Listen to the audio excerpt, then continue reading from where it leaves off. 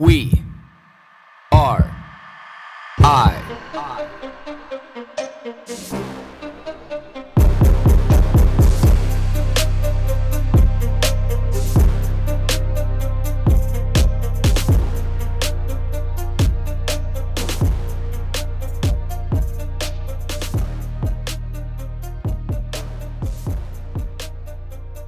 All right, it's been a while. Then why don't we just open with that shit? Like, Okay. explain, like, why? What? Oh, okay. So, a lot of my background is about abuse. It's about sexual abuse, physical abuse, emotional abuse. And when you're raised by a psychopath and a man hater, there's certain things that go along with that. And one of the things is the want to be loved and adored. And so I had a very touchy relationship with love and touch. So I was there was a lot of sexual abuse in my background. So from a man or a woman? All of them. All so of them? I had a cousin confess to me.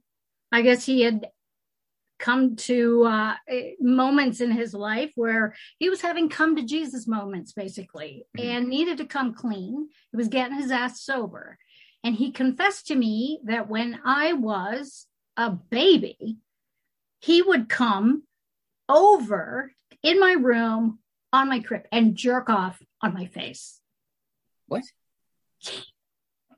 You heard it.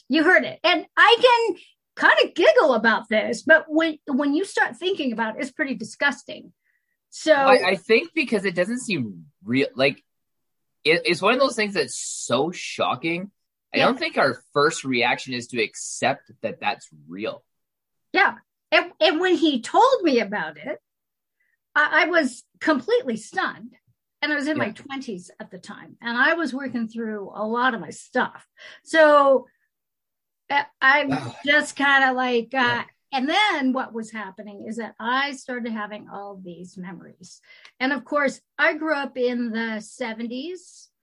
And it was free for all sex, free love, free sex, drugs, and rock and roll, hallucinogenics, all that kind of stuff, polyamory things. I mean, just crazy, crazy shit like that. And I just figured, well, I guess this is just kind of how it is.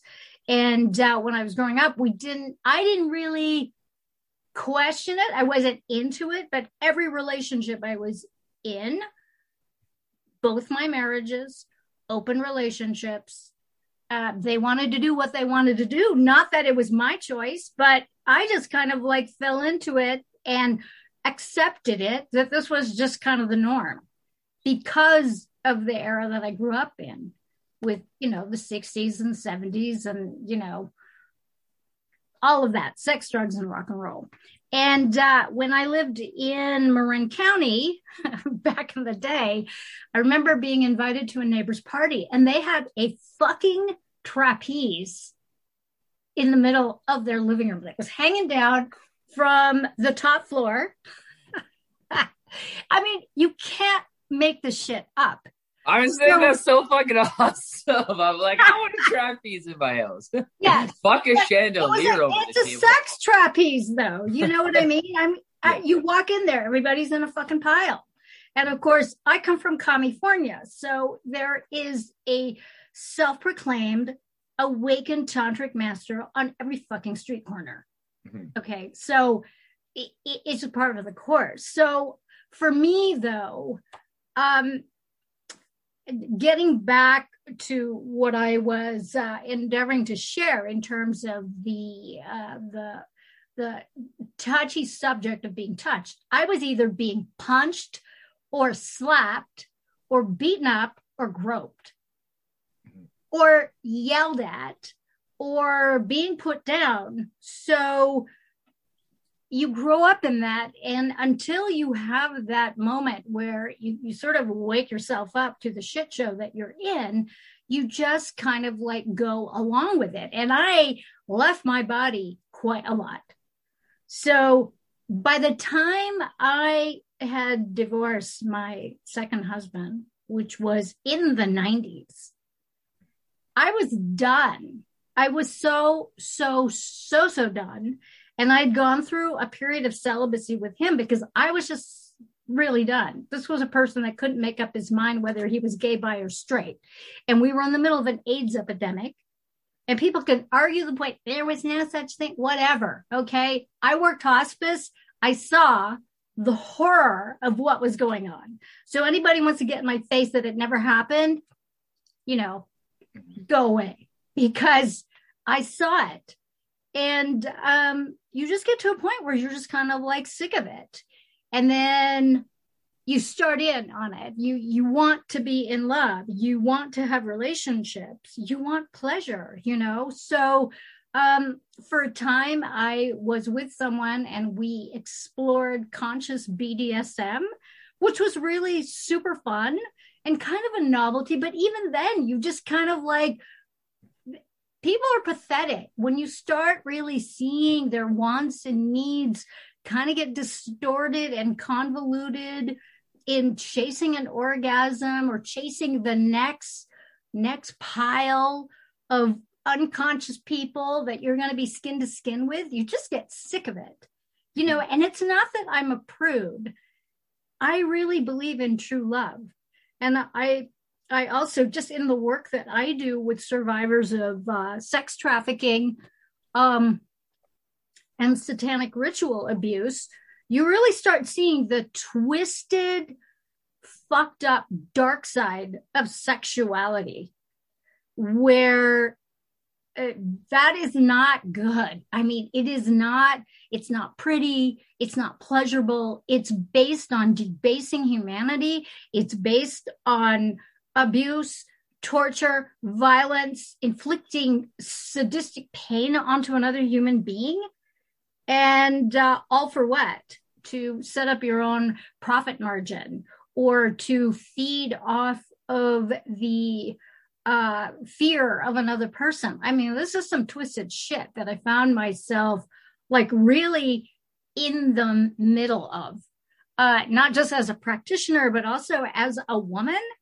And, you juxtapose that inner process with what was going on. I mean, just in society and pop culture, that, women's, the feminist, a free for all for sex. I'm going to fuck whoever I want. Go ahead. No one's stopping you. It's not one of my values. And so, and then there's an energy signature that I noticed when I was involved in situations that were like really not to my liking, where I was very acutely aware of absorbing other people's energy based on the person that I had just fucked and thinking, why am I feeling this way? Like, I don't know where this is coming from. And I've had, countless men and women tell me the same thing, that casual sex, they're having all these feelings, having all these impressions, whether they're psychic, whether they're real, whether, you're just picking up on like really bad juju, whatever. It's not good. It's not good. And so I started looking at the sort of relationship that we have regarding the energy of sex, the energy of being in love, the energy of sex abuse, and how that impacts our bodies. And aside from my clients and my students, but my own personal journey was I didn't like how it felt, I didn't like that I was going unconscious. And so I've done 2 rounds of celibacy, and it's great. It's totally great. And during those periods, I recorded musical albums. I wrote books. I created teachings. I traveled the world. I mean, there are other things. And I'm one of those people where I'm not really defined, like my worth isn't defined by who I'm sleeping with. And unfortunately, a lot of men and women are. That's true. You know, very true. I spent a lot of time alone. And, I also spent a lot of time raising other people's kids. So I have an appreciation of my alone time where I don't want people on top of me. I don't like clingy. I don't like that whole thing. So for me to, it was just like, I didn't even pine about it. It never, I was never lonely that I wasn't having sex. In fact, I realized if I want to fuck, there's plenty of people to fuck. It's not like you're without any opportunities. You're not. That's why I always find it funny that people pay for sex. Like, I understand it conceptually. Yes. But it's like drinking water or air. Like, it's so available all around you. Like, what's the point of paying for it? Like, even like what you talk about from like an ease step, when it's not like it's easier, like, or maybe people just like the sneaky part or the feeling guilty or breaking the law. Like, it's got to be something like that to me, because like the accessibility, especially in today's day and age, where like there's very few conservative people compared to how they were before. It's easy. Sex is everywhere. Yeah. Well, and for me, my purpose of not going there was to really purify myself, because I started noticing a very, very deep pattern in the kinds of people I was attracting, men and women. I've had 2 girlfriends. So, and I don't identify as being lesbian. It's like, whatever. I don't identify with it. So if people want to ask me about all that kind of stuff, I just roll my eyes. It's like, I don't ask me about any of the fucking pronouns, okay? Because I'm not going there. You just love and are attracted to the people that you love and are attracted to. And you have to be conscious about what it is that you're doing. But there was a common theme. And the common theme was, I was the sort of novelty. And, so I have a certain look. And those were the kinds of people that I was attracting. People who were like into the way I looked, the sort of Eurasian persuasion kind of thing. And it's just like, it's so distasteful to me. And then really, do you think it's, sorry to interrupt you, do you think that it's like a connection with like race or culture or geographic origin? Because like it's no different, I shouldn't say it's no different. It's very similar that if like some guy's like, oh, that chick's got huge tits, I want to go fuck her. Or it's like some woman's like, oh, I just love that guy's 6-pack, I just want to go fuck him. Like there's things we visually see that we're just like, I'm going to go be with that person. Yeah. And we are programmed. I mean, it's in my book. We're programmed to be sex slaves from the moment we are conceived. Mm-hmm. And there's a whole variety of it. Because when you think about sex, what is it? For most people, it's a substitute for real love. Mm-hmm. It really is. It's been fucked up and hijacked in the Matrix. It is the biggest divide and conquer agenda that keeps us apart. Why do you think, though, like sex goes to a dark place no matter what century we are in, or like what culture you're in, or like what context of this planet, this earth, this energy they're in? It always ends up going to a dark place. And if you look at porn 10 years ago, 15 years ago, compared to the shit that's mainstream today, like not even going out of your way, but like I always say, like I talk about this with my friends and clients all the time, like, moms of boys, or, like dads that have boys. And it's like, they're watching porn where like this chick like is getting these like gagging blowjobs and she's just like choking and spitting and throwing up like all over this guy's dick and shit. And it's like, when they watch, like, why is that normal now? Like, yeah, well, like, it really is a depraved society. And for me, I want none of it. I mean, I've had these experiences and I haven't been with that many people. But some of the really fucked up experiences that I have, I'm just like going, okay, all right, that's enough. That's enough. And it gets to like the edge. Now, and I'm not defending anything and I'm not poo-pooing anything. It's like, you got to do what you got to do. What's right for me is wrong for anybody else, whatever. But in my explorations of, say, like taking it to the edge, and when I say taking it to the edge, there are sacred tantric practices where you go into situations that are pretty dark and you do them with an awareness where you're awake and you are like really testing out the sort of edges of your perception, the edges of, what gets you off, what turns, or the stuff that repulses you and turns you on. And you go there, but it has to be done with consciousness, and it has to be done with folks where there is a lot of trust. And I'm thinking in particular of the man that I was with, where we explored a lot of very interesting things.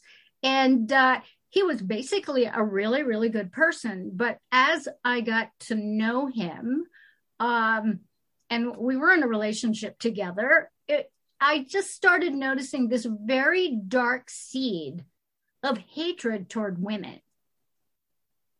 Like it wasn't blatant, but as we got to know each other, and it was a course of a little over a year, I started noticing, you know what? He's going to take this to the edge. And that's what he was doing with me, is that we were going further and further and further into this really fucked up place. And I was going along with it. And then I snapped.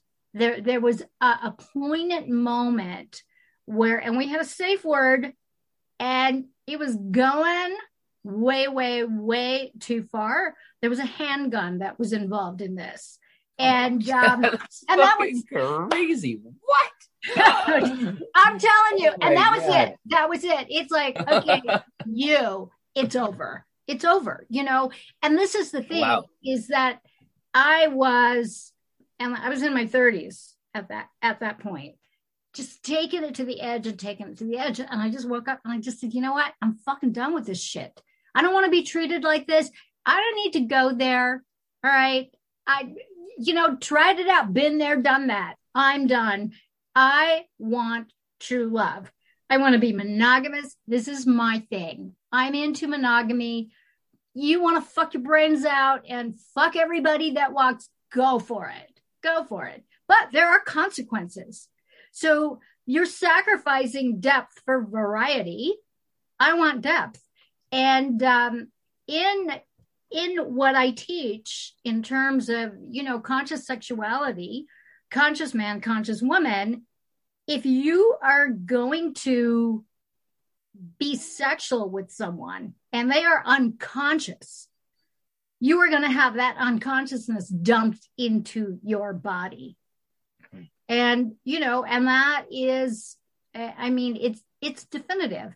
There's a reason why there are lots of cancers: prostate cancer, testicular cancer, vaginal cancer, ovarian cancer, uterine cancer, on and on, cervical cancer, throat cancer. The epithelial cells in the back of a woman's throat are the same cells at the top of the vagina by the cervix.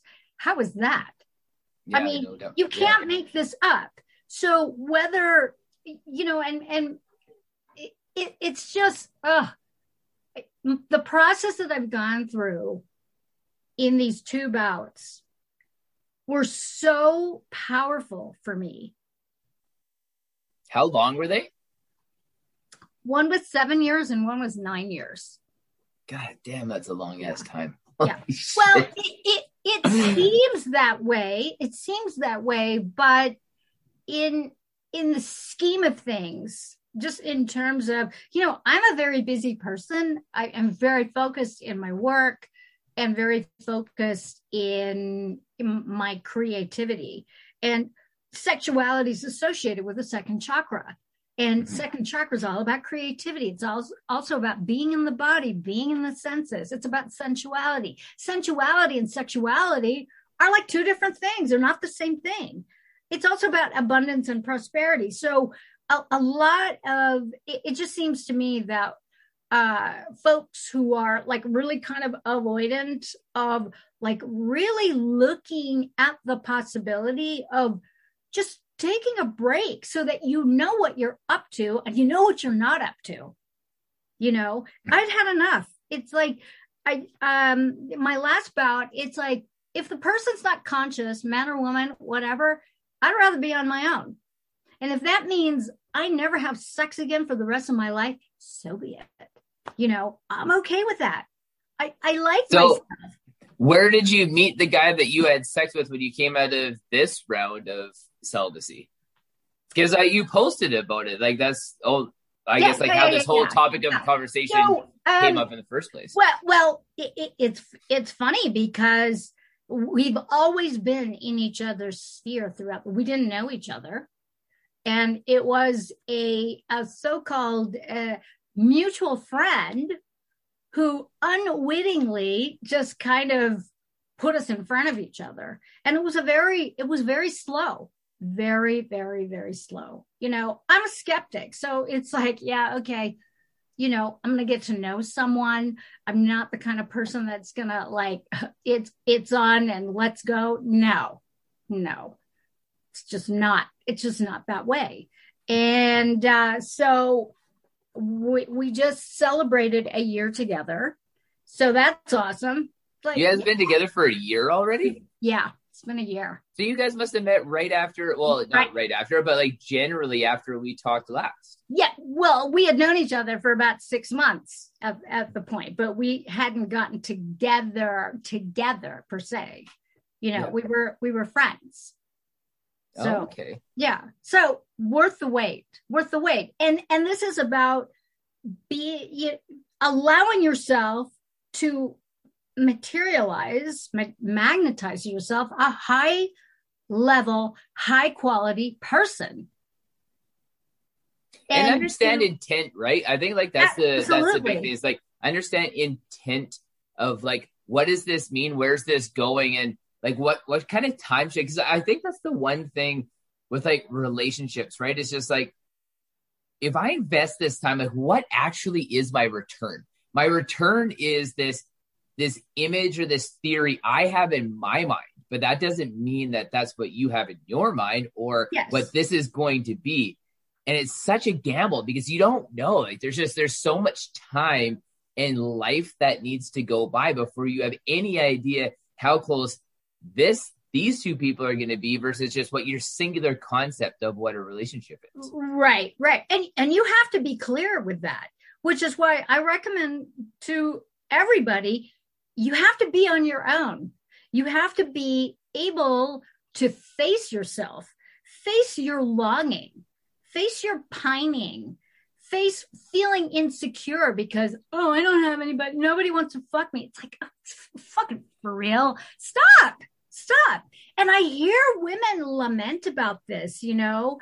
And so it's like, you got to excavate all of your little wants and needs and your little habits and your little addictions. And you've got to check yourself. And men have to do this too, because men are just as insecure. And I used to lead a men's group, and they were all going through this sort of detox thing. And it's funny because I did not start this group. I took it over because the person that was leading the group decided that he didn't want to do it. And he was a man. So I stepped in because I was the only one available for the time slot. So I'm like, funny. Okay, well, let's see how this goes. So we had an agreement, and they were all trying to get off porn and all of that kind of stuff. That if they don't you think that's like sticking like an alcoholic in a liquor store saying, let's figure out how like we're going to get past this alcohol addiction? Well, so there was an accountability thing. So what we did was we set up a cookie jar. And if anybody slipped up and watched porn, and it was high stakes. So $20 the thing, and no one was supposed to. I didn't get to look at it, and I think we had maybe, I don't know, I think it was like half a year or something like that. It was pretty intense because a lot of these men, what I remember about the commonality is that they were feeling discarded, neglected, unappreciated. Their lives, and most of them were married and with children, and some were working, some weren't. But it was mostly this feeling of feeling emasculated by the world. And so, or feeling overwhelmed by the world, where you felt helpless. Even the guys that were like making multiple six figures were feeling the same way, that they were not appreciated. And the way they would default is by buying their significant others a bunch of shit, because money and buying shit is a substitute for a penis that could go all night, And so a lot of these guys were like over 30, in their 40s and 50s. And so they were trying to like figure out how to please their women when they couldn't perform, but they also wanted to get their rocks off. So the whole thing with porn was like the substitute. It was a way for them to de-stress from feeling overwhelmed by the world or feeling emasculated. Okay. So, I mean, you were talking about paying for sex. I mean, that's why some of these guys were like into paying for sex, because it made them feel powerful. They can afford it, and they can demand whatever trick, whatever sexual thing they wanted. They could demand it and get it without question. It's not going to be a chore. And then it's just like incredibly selfish too, right? Like I think that's kind of like what you're getting at, where it becomes all about a person and whatever that person wants, like, and it can be something super lame. Like, I just want to be snuggled on the couch till I fall asleep, or, like it could be like the most horrific, crazy shit with guns and swings and trapeze act, but it's just more like that. Like, I just want whatever I want, right? And it's just getting exactly what you want when you want it. They said no questions asked, and just moving on to, gotta go grocery shopping next. Yeah, right, exactly. Or go grocery shopping and then have this whatever. So you mentioned something very interesting, because over the whole of my life, I was always working, or I was raising other people's children and working. So I was a busy person, and then you have your own business and you're traveling a lot. I mean, there's just not a whole lot of time. And so one of the precious things that I've experienced over the last year that I've never experienced with anyone ever is the whole thing of spooning on the couch and watching a movie. I have never done that with my significant other ever until this person, this lovely man. And it is like, and you get love bombed with love hormones. Mm-hmm. So this feeling of like relaxation and feeling safe and feeling loved and held and nourished, and I mean, the sweetness that gushes, it's unbelievable. And I find it just fascinating that here I am, and we're both in our 60s. So it's like, what's happening here? But doesn't that go to show you, though, that like at any point in time in your life, no matter how old we may be, or, like what experience we have, or like what's going on, that there's always that opportunity for something really great to happen. Yes. And it's sweet. It's sweet.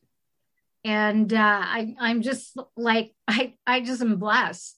I'm blessed. I don't know what else to say. What a huge change for you, though. Like, being able to have like that contrast, right? Very much so, because, and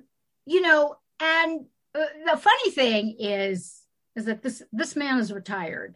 And of course, one of my patterns was I was attracting.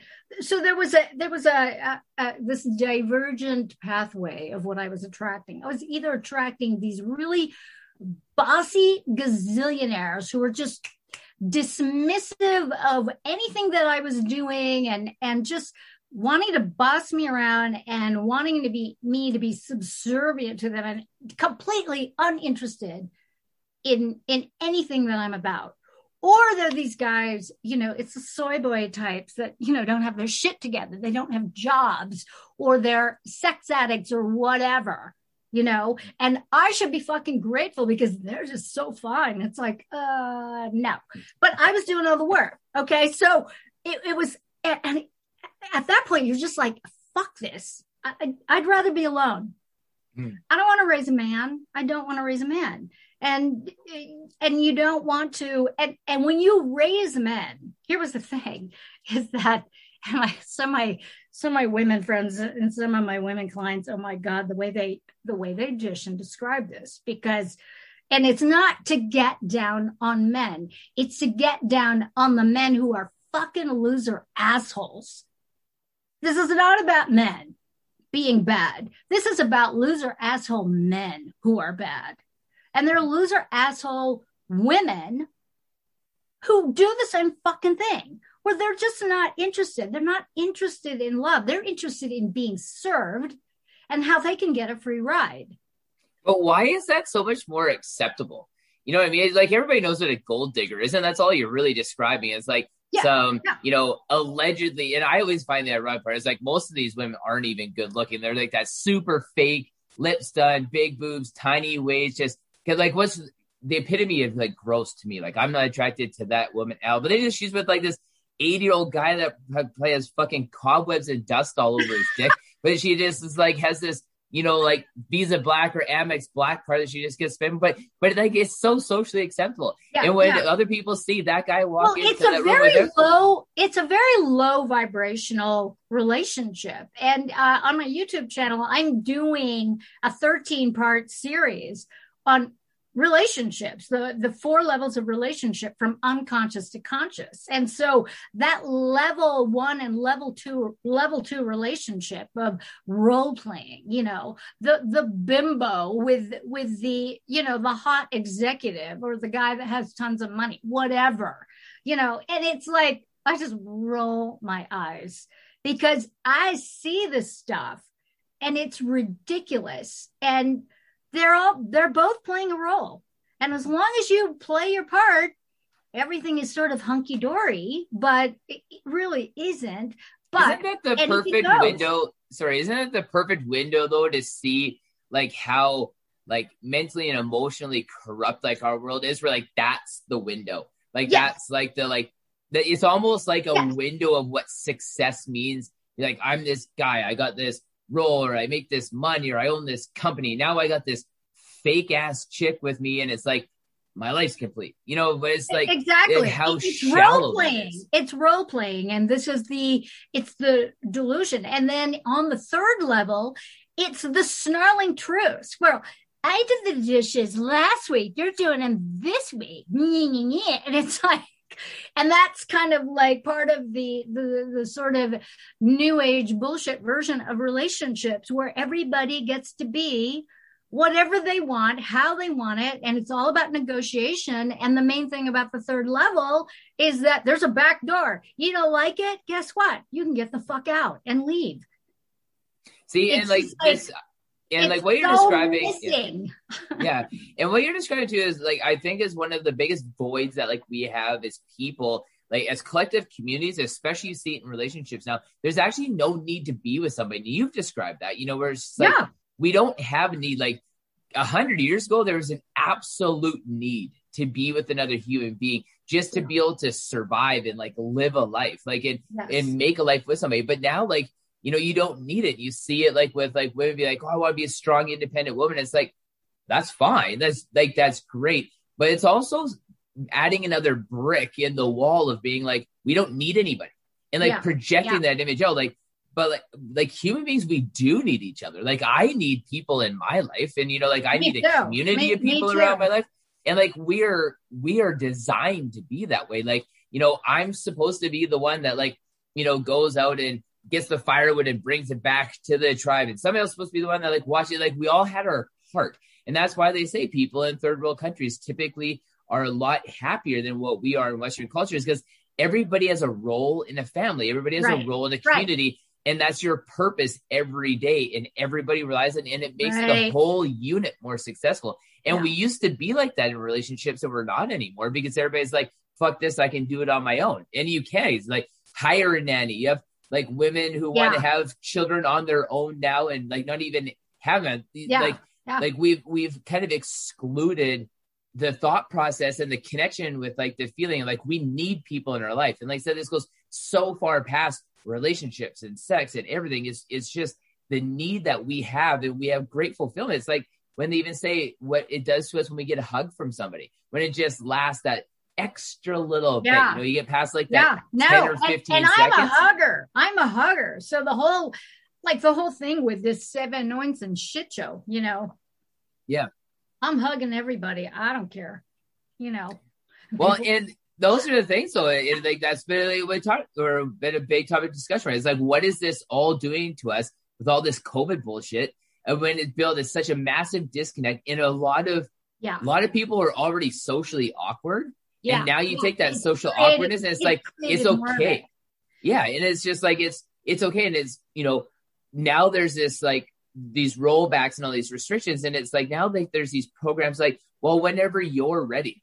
It's like, no, like you need to just cut that shit the fuck off, because I'm like, if you nurture this shit with like people not being comfortable getting back to a part of like real life, like people are just gonna be more emotionally disenfranchised, because a lot of people just want to isolate, but not in a good way. Not in I want to isolate myself to be reflective and understand who I am and what my role in my own life is. And that's the purposeful hermitage. Yeah. I love that. And that's why I go into the backcountry all the time. I love being in the mountains alone, because it's like I get to sift through all the bullshit files in my mind, and I actually get to the ones that mean something. It's just like all of this life around us now creates all this stupid spam in my mind and in my heart and like who I am. And I'm like, and I go there and I'm just like, it's my way of just putting it all in like the junk folder and then just hitting delete on that shit, because then I actually get to understand what's going on. Yeah. Yeah. And it's important, but a lot of people do not want to go there. See, and why don't we though? See, and do you think that like we just look at that like now because we're at more of like this apex of having to make a decision? Do you get more mindlessly into this system, or do you start to come out of it? You see a lot of people exiting kind of like the quote unquote system, like the typical American life, where you have people doing things on their own, creating more like businesses, like a lot more like artisan works. I want to build furniture. I want to make craft beer. I want to make t-shirts. Like something they can hold on to like with their own hands. Like to me, I think more power to that, because absolutely that is the whole point of getting out of the matrix, is realizing you don't have to be a cog in the wheel.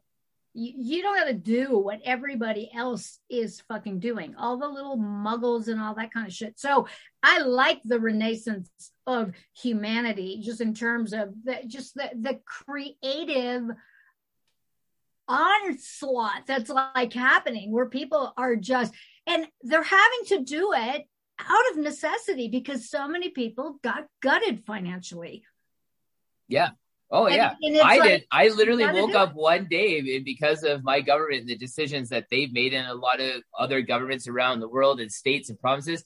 They just completely changed the scope of my life professionally. Something I've been working on almost 20 years to be able to create was just, like you said, in snap of a fingers, just gone by no decision of my own, which was really weird, because you're left in this area of life being like, well, that's fucking crazy. Like you really realize how volatile life is.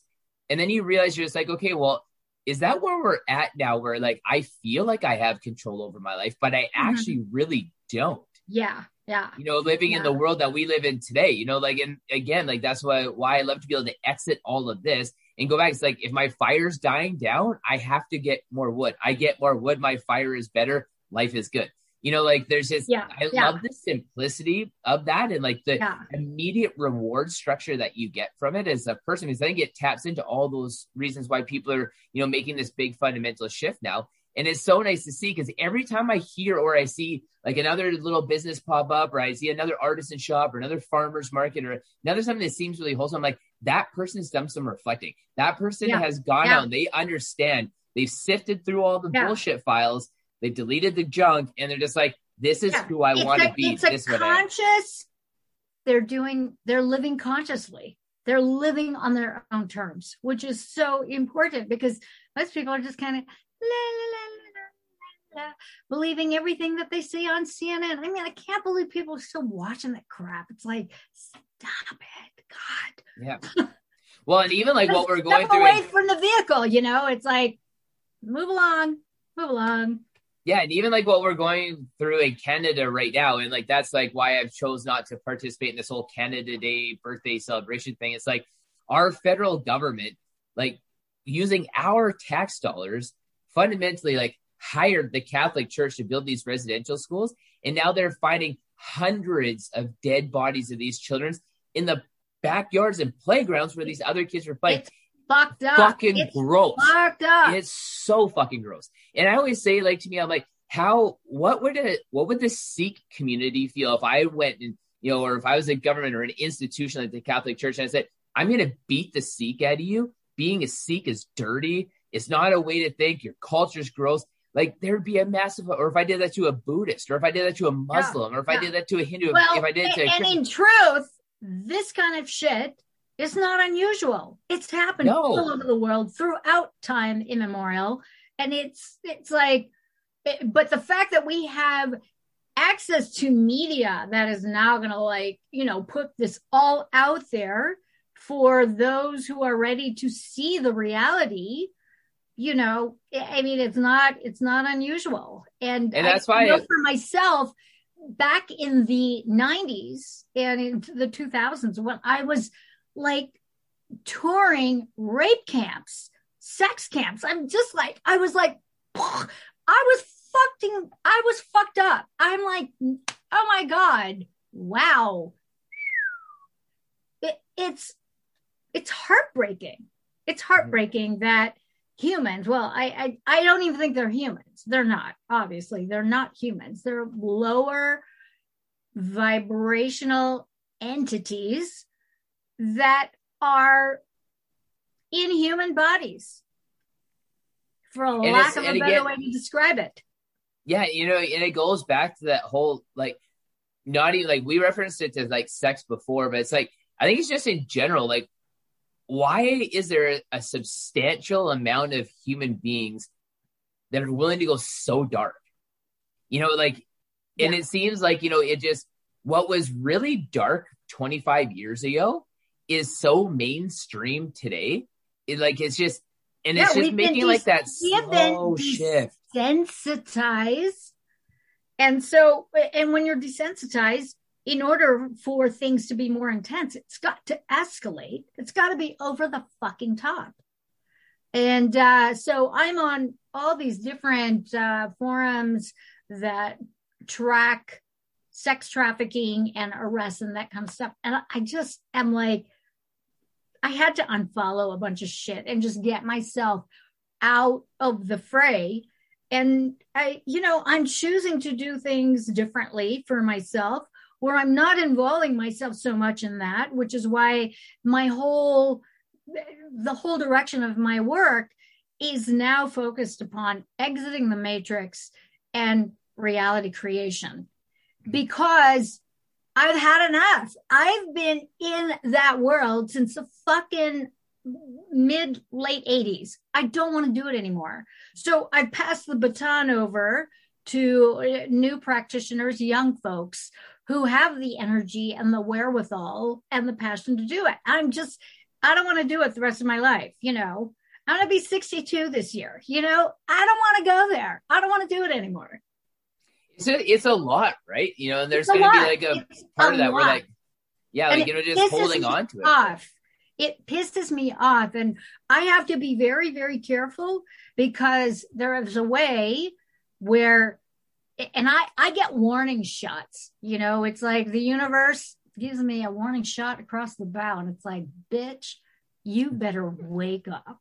Yeah. And if I get sucked in to a drama shit show in that realm, it takes its toll. And it is very, very difficult for me to pull myself out of it because, you know, what happens is you get caught up in the mind control, in reality transurfing. It's called the pendulum of that situation.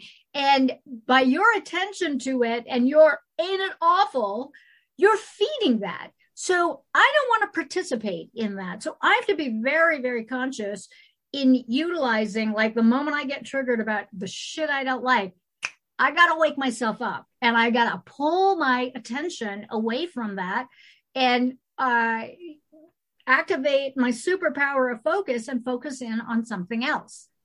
And, see, and I think that is important. You have to learn how to fucking do that so you can waltz in and out of this matrix shit show without feeding it, without pushing up against it, because all that stuff, all these, the pedos, the evil, all of that, the Satanists, they have every right to be here just like I do.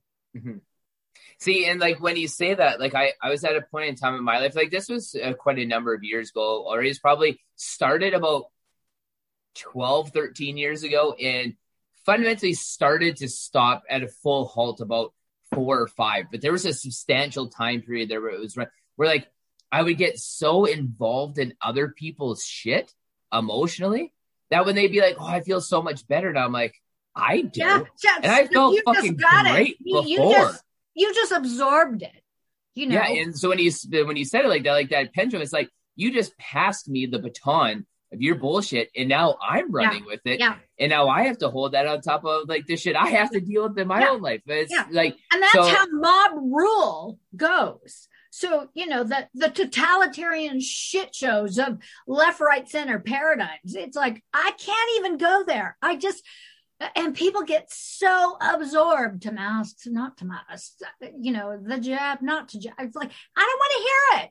Make your fucking choice.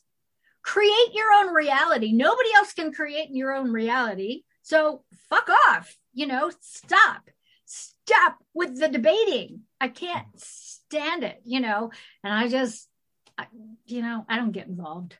Yeah. And it's so funny because, at the beginning of the year, and towards the end of last year, at the beginning of the year, I got invited to all these different podcasts and Zoom, and people like these hosts and hostesses requesting that I wear a fucking mask on a Zoom call. Like, what? Yeah. It's so weird. It. It's like, no, I'm not wearing a mask. There are no pictures of me with a fucking zombie mask on. Not gonna do it. And those are the same people that I see walking down the street by themselves with a mask on. I've seen fucking people riding on a motorbike with a full face shield, helmet with a mask on. People driving in convertibles alone with a mask on, in a car with the windows rolled down by themselves with the mask on. And I'm like, what are you doing? Like, what are you really doing right now? You know, it's like, you are not even doing it for the right reasons. And not even that, like, I'm on this side of like the masks are just this visual representation of virtual signaling. They're so fucking useless and pointless. Like, some guy hit my car yesterday and he wrote, "I'm sorry I hit your car, but you parked like an asshole," on the inside of a fucking used mask and put it on my windshield. And I was like, I love that. I'm like, it's so fucking, I'm like, this is so crazy. I'm just like, you could do more of a cultural faux pas right now than something like that. It was so awesome. I couldn't help it. It was, when I looked at it, I'm like, what's that on my windshield wiper? And then I like looked at it, and then he put it up so you could read it without having to like touch it. But I was just like, wow. I'm just like so many people get so like, I just found it hilarious. Like the whole, everything about it was just so funny to me. But like, I could just see in my mind somebody with mask and gloves and like these tongs and, you know, like this bag, and they're just like one of these trying to get it in the bag. Like I could just see the whole thing in my mind, how somebody would treat that situation. Have you seen the split masks that allow you to eat and drink your beverages in a fucking restaurant? It's like, dude, stay home, please.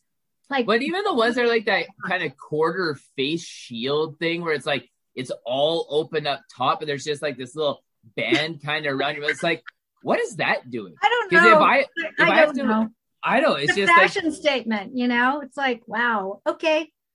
The one thing I wanted to bring this back to, you said it right at the very beginning of having an understanding of like cult rituals and shit. Like what is that? I did.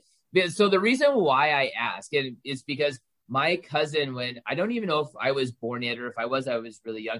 My cousin committed suicide. He hung himself because he was a part of a satanic cult.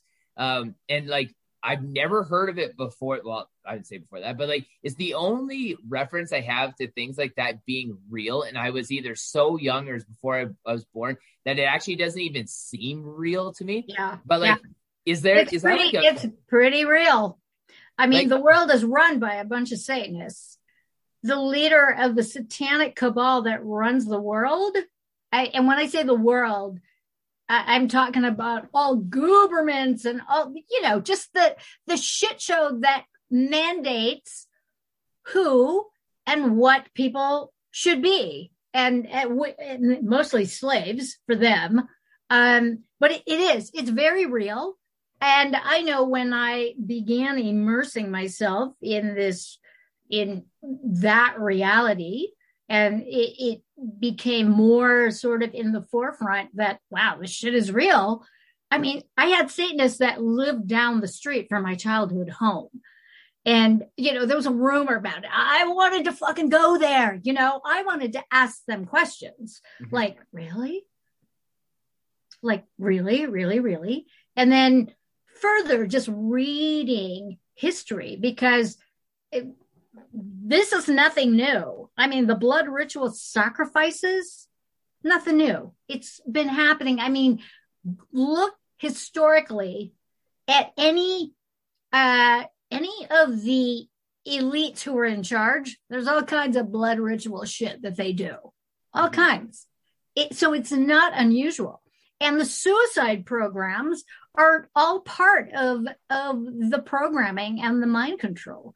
Is that, you know, a lot of these people, they get away with it right out in the open because of the sort of understanding of secrecy, secret societies, all that kind of crap.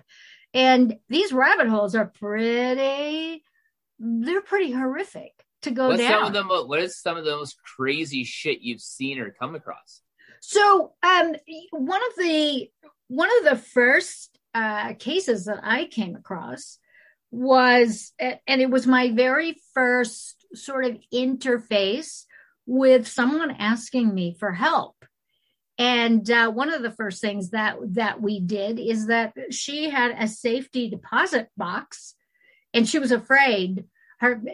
It was like her grandfather passed away and left her the stuff, and she had to go to the bank, and she didn't want to do it. And so the woman that called, anyways, we all go together. And in this are movie reels and Polaroids from like the 60s and 70s of some really fucked up shit. Wow. And she had no memory of any of this other than here she is. She's a little kid. She was in it. Oh yeah, she was in it. She was in it. What? Yeah. That's super dark. That was kind of like my first thing. And then of course it ties into movies that I had seen. Rosemary's Baby. Okay. The Exorcist. And you think like that Exorcist, when it came out, that movie was so gross. It's based on a true story. It's based on a true story. Yeah, and like when it came out though, but it was so like people were throwing up in movie theaters, running out crying. that's, again, it goes to show you how desensitized we are today. I watched that movie. I played hooky from school. We ditched school to watch this. We ended up taking Bart over the ferry or whatever. I can't remember exactly how it was. And it was raining. And we were on a cable car. There was an accident with the cable car trying to get to the theater. It was at the North Point Theater in San Francisco. I mean, it was just like, it was a freak show.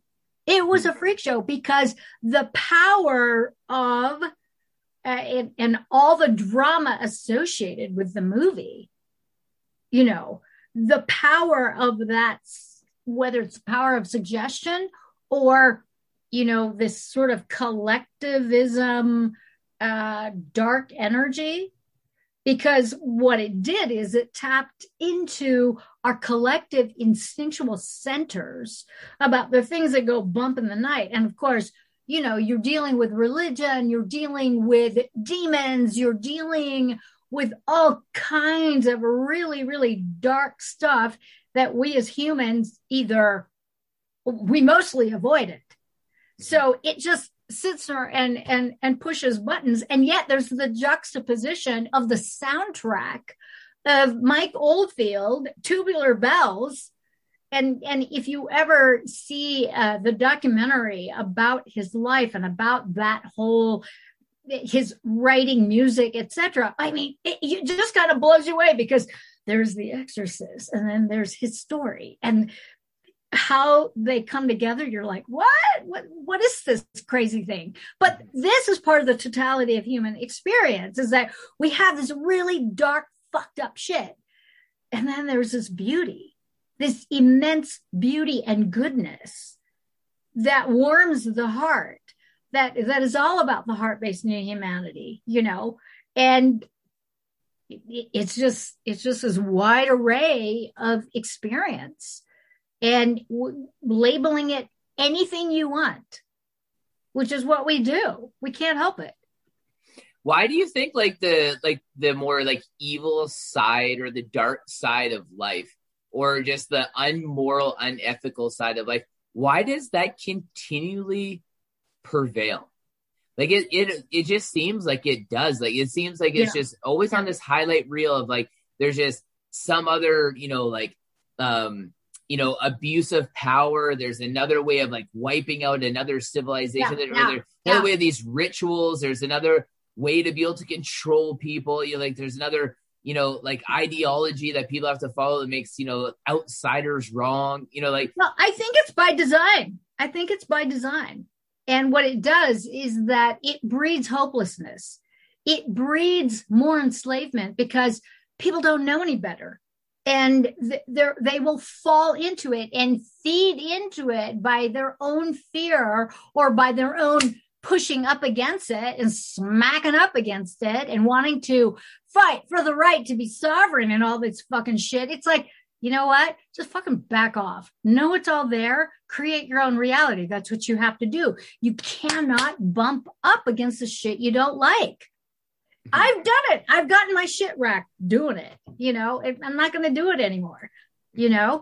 And it's funny because you think you're doing it consciously by, shedding the light on all this stuff, and you realize sooner or later, wow, I just fed that even more.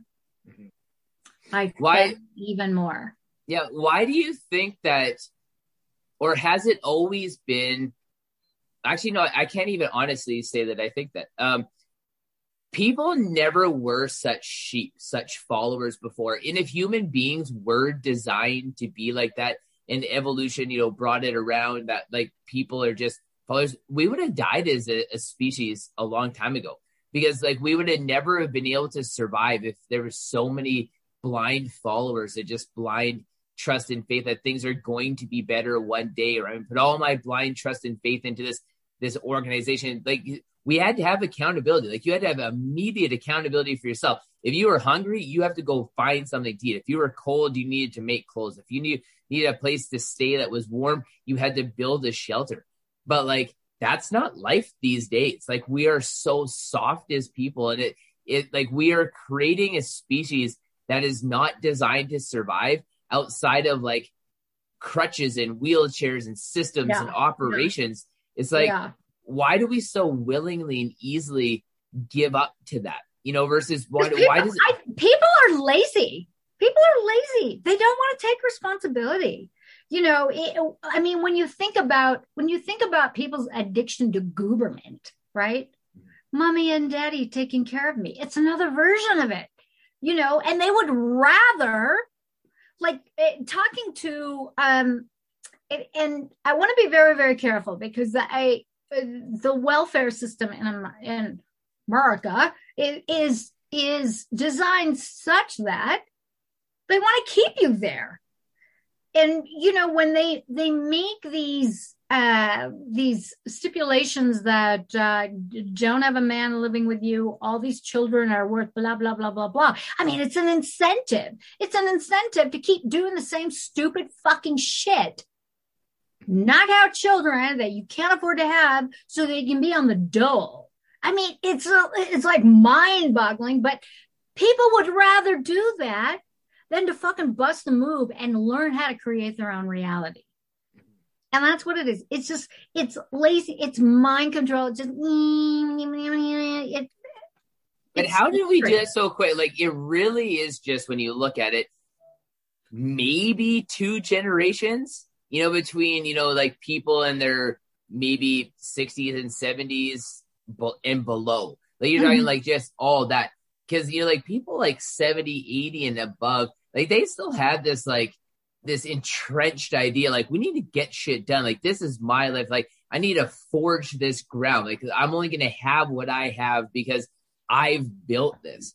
Yeah. But, like, it just, how in 60 or 70 years, when we've been around on this planet for tens of thousands, hundreds of thousands, whatever you want to believe our preceding date is, how the fuck did we pull that? Like, isn't it on one side of it amazing? Like, it's just like, wow, look at like how much we changed. But it's like, on the other side, it's like, ooh, but that wasn't really for the good. Like, we could have went the other way. We could have like went to be more productive, more enlightened, more in tune with each other, more connected with one another. Well, this is what I've seen. This is what I've seen. Growing up in the 60s and 70s, I never bought into the whole affirmative action, give me a head start, blah, blah, blah, blah, because I'm a brown skin Eurasian, blah, blah. Never. We've weaponized woundology. We've weaponized being a victim. And if you're a victim, you get reparations. You get to blame all white people. You get to have this and that because you're so fucking oppressed. It's like, it's frightening. It's really, and people fucking buy into it.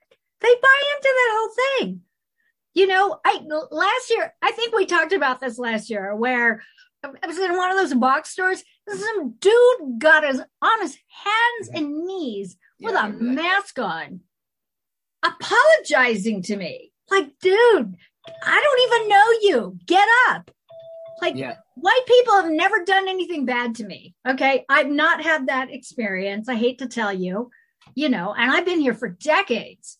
It's not happened to me. And just what? Like, this disbelief, and so many people buy into it. We're victims. Oh God. Well, and you see that now where it's like, even with like kids feeling like they're just like, oh, I need to wear masks during all this, when it's like, the one thing we know is like, this doesn't affect the kids at all. But it's like how we train people to buy into shit that doesn't even affect them. Yeah. And even that's with programming. That's poop culture programming. And they buy into it, and they get rewarded. They get treats for doing that, and it's like, like, why do people like want brownie points for like taking on other people's shit?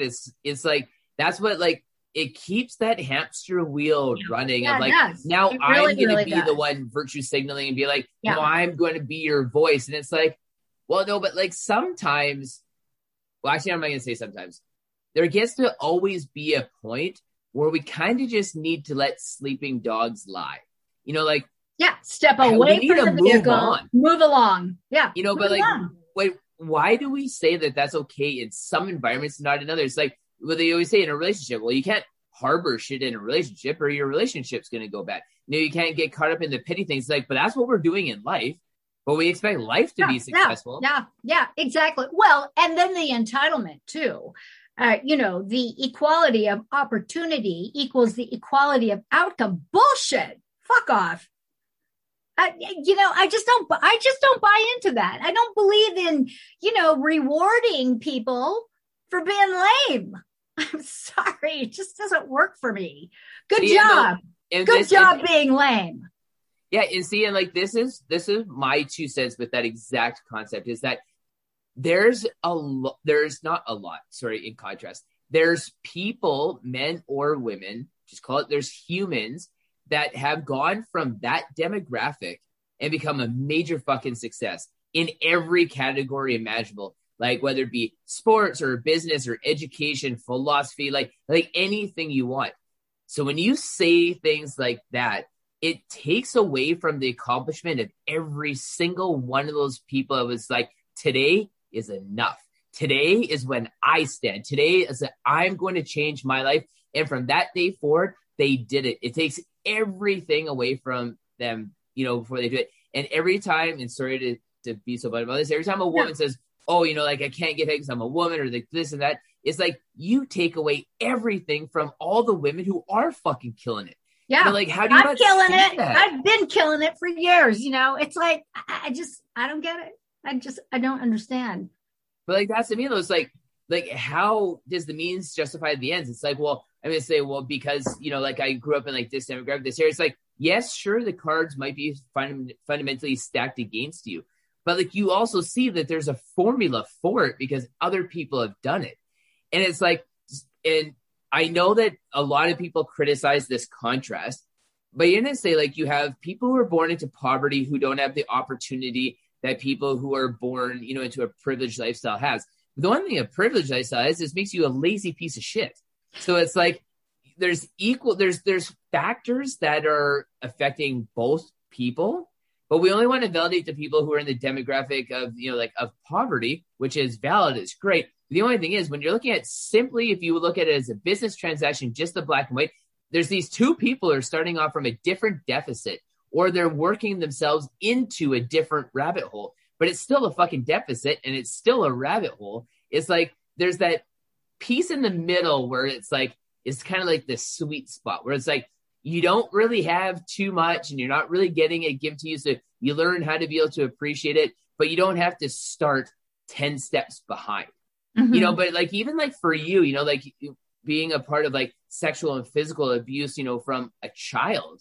Yeah. Like what about all the people who use that as an excuse of why they never became anything versus somebody like you has led a successful life? Yeah. So it's like, and my credo, and I remember hearing, I don't even remember where I heard it, but I would say to myself, I'm not going down. And if I'm going down swinging. Mm-hmm. It's like I was feisty. And I think a lot of it was just me just getting really, really sick and tired of people's shit. And having the relationship that I had with nature, because nature was my refuge. I think that was like really, really helpful. So I escaped into nature and into the fairies and the devas. I used to think I was a fairy, and maybe I am. I don't know. But it was helpful. It was helpful to have this break from this literal shit show war zone that I was in constantly. And, not believing a word. And so there was a poignant moment. I have to share this because I really think, looking back, this was a moment in my life where it's like, oh, listen to her. This is what she does. She's just a fucking liar. And so this is my mother recounting something that happened and calling all of her girlfriends. And as she talked to the next girlfriend and the next and the next and the next, like witnessing that the story was getting more and more inflated. She was just making up shit. It's like, wow, how do we get there? Well, this is how we got there, and I was young. I probably was like 6 or 7 and thinking, can't believe anything she says. So she tells me I'm a piece of shit. I'm not going to believe her, or she tells me whatever, that it's my fault. I'm not going to believe her.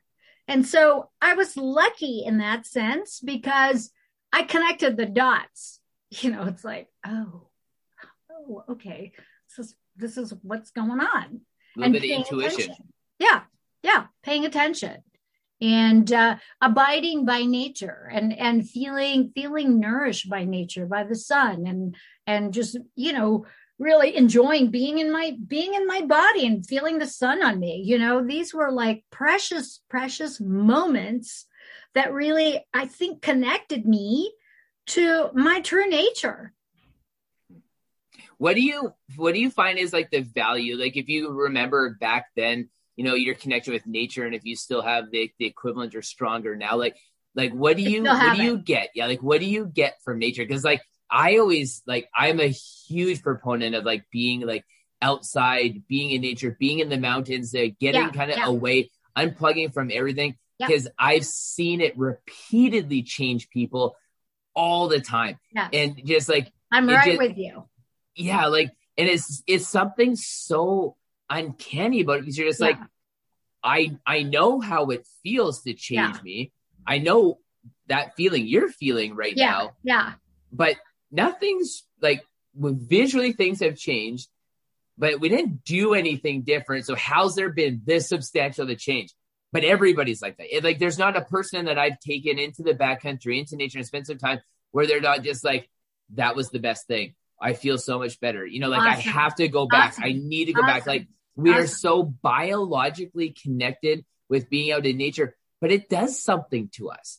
Yeah. I think it does something so much more profound than we understand. It's really the divine in the flesh in all forms. Yeah. And when you're in it, and where I live, I'm at 7,000 feet elevation. I'm in the mountains. I'm out every single fucking day. It's just part of it. It's just part of it. And, sure, I'm doing my walk at like 6:30 in the morning, and there are some people who are driving by, will see me without a mask, and they'll get out of their fucking truck and start screaming at me with their fucking mask on. And I'll just laugh because it's like, oh, praise God, look at this contrast here, And what it does is that it gives me a deeper appreciation for the environment that I am in. And so I have this fantastic relationship in my environment with nature. I've got packs of coyotes that are like, they regard me. They know me. They know my smell. And I alone in the arroyos, and nobody fucks with me. Nothing fucks with me. There's a deep regard because they know that I'm paying attention. They know that I'm connected to the fabric of the totality of this experience and this immersion into their territory. It is their territory, and I'm claiming to be part of it. And it's just, I love it. I love it so much. And I love the desert. I love the high desert mountains. It is my thing. And for some people, they like being on the Florida coast, hearing those waves crash and being at the mercy of hurricanes and that kind of shit, I live on the coast, but I've never been an ocean person at all. Yeah. I've just always in the mountains, maybe in a little lake. I don't view the ocean to be the same as the mountains. There's something about being in the mountains, in that kind of nature like that just, whether it be deserty, whether, super dry, whether it be lush and rainforest, there's just something about being in that environment because maybe about 2 years ago, I was sitting on the summit of a mountain. I was looking out. I'm like, the beautiful part about mountains is they're actually the representation of the most ugly, violent, destructive force that really has ever known this planet. Oh, but given enough time, it is so refined and peaceful and beautiful and relaxing. Yeah. And it's like, I was like, wow, I'm like, it just goes to show you, like, everything in biological life, including us, are going to go through this fucking turmoil. You know, but like, if we just have the grit to be able to see it through, and when that pendulum comes back around, then there'll be people who want what you have, because they just, you know, maybe that's a bad way to say it, but I was saying, like, we will climb mountains now to appreciate the view, which like, could you imagine if like mountains were formed in like a month and you've seen the violence of it, to destroy, like you'd be that was the other thing that I wanted to bring up too, is that what I love about nature is like the objective truth. It doesn't give two shits about you personally and about how you feel. I've been, you know, as a nature girl, I've been in the middle of, say, like the Appalachian Trail, in the middle of a fucking hellacious downpour where I've been wet for days. Wet, cold, and I'm like, you know what? This fucking sucks. It sucks so much. There's nothing beautiful about this. I'm scared shitless. I don't like the people that I've partnered with who are along this hike with me. This totally sucks. So I've had those experiences. I've also had experiences where I've been fucking lost and I have very little water and I'm just like, I could die here, you know, and nature doesn't care. Or you're watching the wild animals tear each other up and they don't care. I say that you could be next, you know? Yeah. I say that to people all the time. The one thing that I love about going into the backcountry is just the feeling of being insignificant. Because I think when I come back out, it's just like, I understand my place in my own world a lot better when I have like that great stark contrast of feeling insignificant. Because, you know, like I've almost died in the backcountry lots of times. You know, like I've been, you know, chased by grizzly bears. I've been in a cave where I've had hypothermia. And I've literally filmed a video about why I was going to die and how I was about to die when I was like freezing from hypothermia.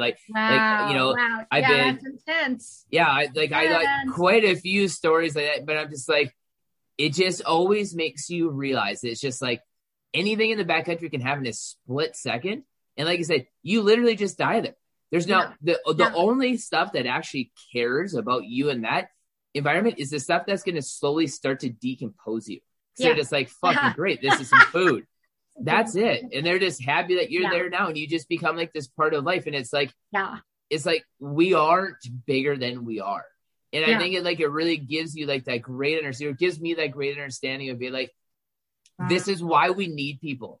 Like, this is why we need good, close interpersonal connections in our lives. Because when we step outside of like this visual representation of shit that we're all caught up in, nothing gives a fuck. If you're in the ocean, you're going to drown. You're in the mountains. The ocean is very harsh. Yeah. You know, and there's like all these like representations that is just being like, we only have this false sense of security because we happen to have these big urban centers now. Right. You know, but like on that, like I'm always astonished when I'm standing on a mountain. I'm like, fucking people, like when they were the first people to climb these things, needing to get way over there. How are you going to do it? Yeah, like 50 miles over there, like another 20 of these mountains. Could you imagine how daunting it would have been to climb one mountain and look and you're like, what? It's very, very daunting. Extremely daunting. Yeah, but you think like you stack today's people in that scenario where you had to walk like 50 miles over maybe 10 different mountains or, you know, ridge and just like come across the most hellacious shit along the way and try to find food, try to find water, not get eaten and become food. It's like, you know, you take that caliber of human being like 150 years ago, which isn't that long ago. No, it's And you not. stack them to the weak ass bitches that are in today's world. It's Yeah. like, fuck, you want to thin out a population fast. If we ever had to go back to anything that looked half of that, Yeah. like there would be like a mass extinction of like human beings. No, it's on this very planet. true. I mean, it's one of the reasons why I endeavor to keep fit and keep healthy. Like I'm just like I'm a mean calorie burning machine, you know, just in terms of, you know, I don't lead a sedentary life. And you know, so God, Yeah. when and it's so funny because last year it's the zombie apocalypse. Didn't happen. You know? I was hoping for the zombie apocalypse, to be quite honest. It's like, let's do this. Like and this is the my thing with that is it's really, it gives me a window to see like what people like when you can convince rational, healthy young adults that they have to fear something, that if they simply just subjectively and objectively looked at the numbers, they'd be like, you're so full of shit. But like, that's how easy it happened. It was like, wow, because I'm the same way as you. I'm like, I want to wake up every day a fucking warrior so that I can be a warrior tomorrow. Yeah. I don't want to have to be like, I'll never forget the analogy that I'd rather be a warrior in a garden than a gardener in a war. Because they're like, if anything ever comes where I need to defend myself, it's like this COVID shit. It's like, once I understood the facts of it, is like looking at it and researching it, I'm just like, I don't have to fucking fear this, like at all. I'm just like, you know, fat, obese people with diabetes and heart disease and elderly people. It's like, yeah, they should. But I spend every day of my life not being one of those fucking people. Like, yes, I'll be old one day, 100%. You know, but like, I'm gonna redefine like what 70 and 80 looks like. The same way you're redefining what 60 looks like. Because like in my mind, when I was like 10 or maybe like 15, when I thought of somebody when they were 60 was not you.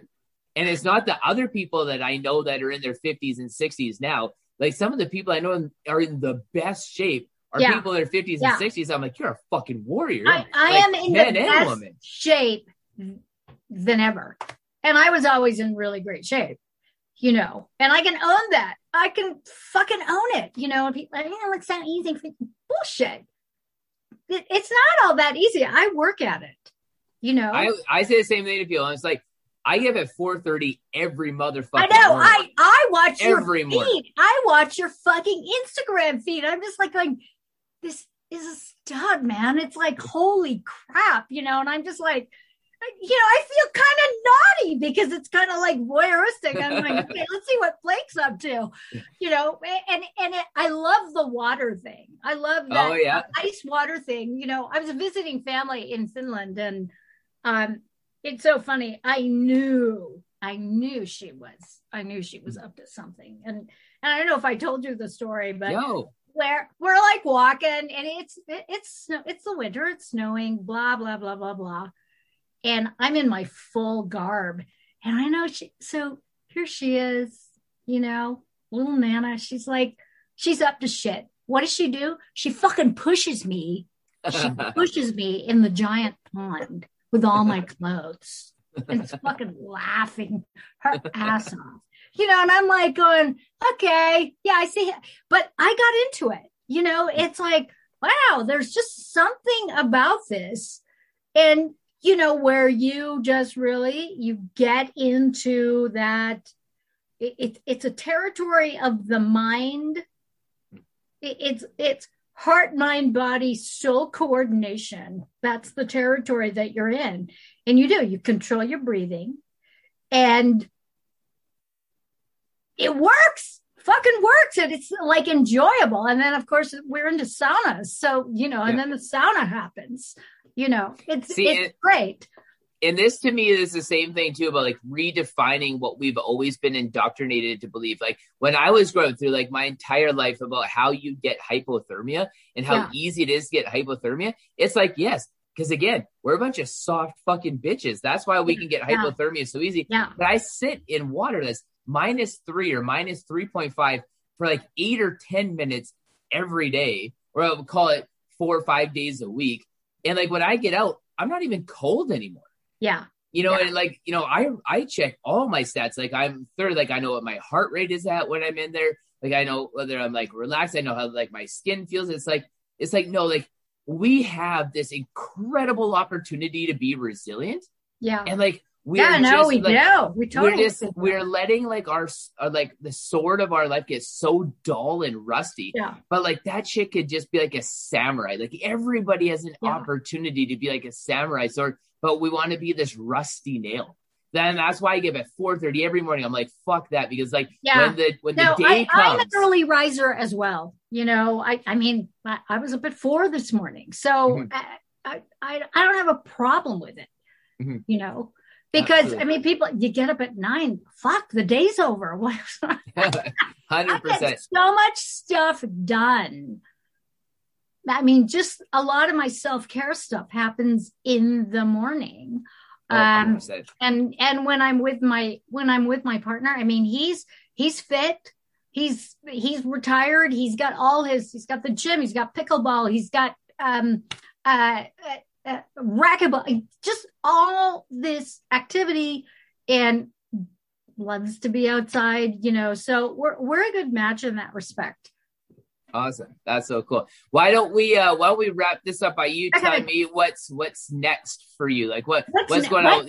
Like what's going on for the rest of the year? You have about 6 months left in this year. We've all had a pretty crazy last 18 months or so. But like, what's happening? So for me, I'm like upping my enjoyment quotient, and I'm intending to finish book 2 and book 3 and just really get all of that wrapped up with a nice, neat bow. If it happens, it happens. If it doesn't, I'm not going to beat myself up. I'm being really intentional with my relaxation about doing stuff. What I'm finding important is really focusing in on my content for my YouTube channel for Love, Truth, and Beauty. And so I'm focusing in on that mostly, and it's enjoyable. Like, I thought I would just be totally lame and I can't do it, because when you commit to 2 videos a week, it might not seem a lot. It's a lot. It's a lot. Yeah, it's a lot. It's really a lot, because I'm not like, I thought I was going to learn editing programs and shit. Fuck it. No, I have a new iPhone now, so I'm still doing the same thing. Yeah. I hit record, I film it, I upload it to the YouTube. I do all my writing. I don't care about the fucking lighting. You don't like the bag under my eye? You know what? Get over it. Yeah. Yeah, absolutely. So I'm enjoying it. Good. And if you do write book 2 and 3, I hope that there's a copy of each for me in there, because of course. Yeah. Thank you so much. Thank you so much. Well, why don't we wrap it up, and we'll and hopefully we can chat again soon. Right. And it's always such a pleasure talking to you. Pleasure, Blake. Have a wonderful day. Okay, you too. All right. Bye.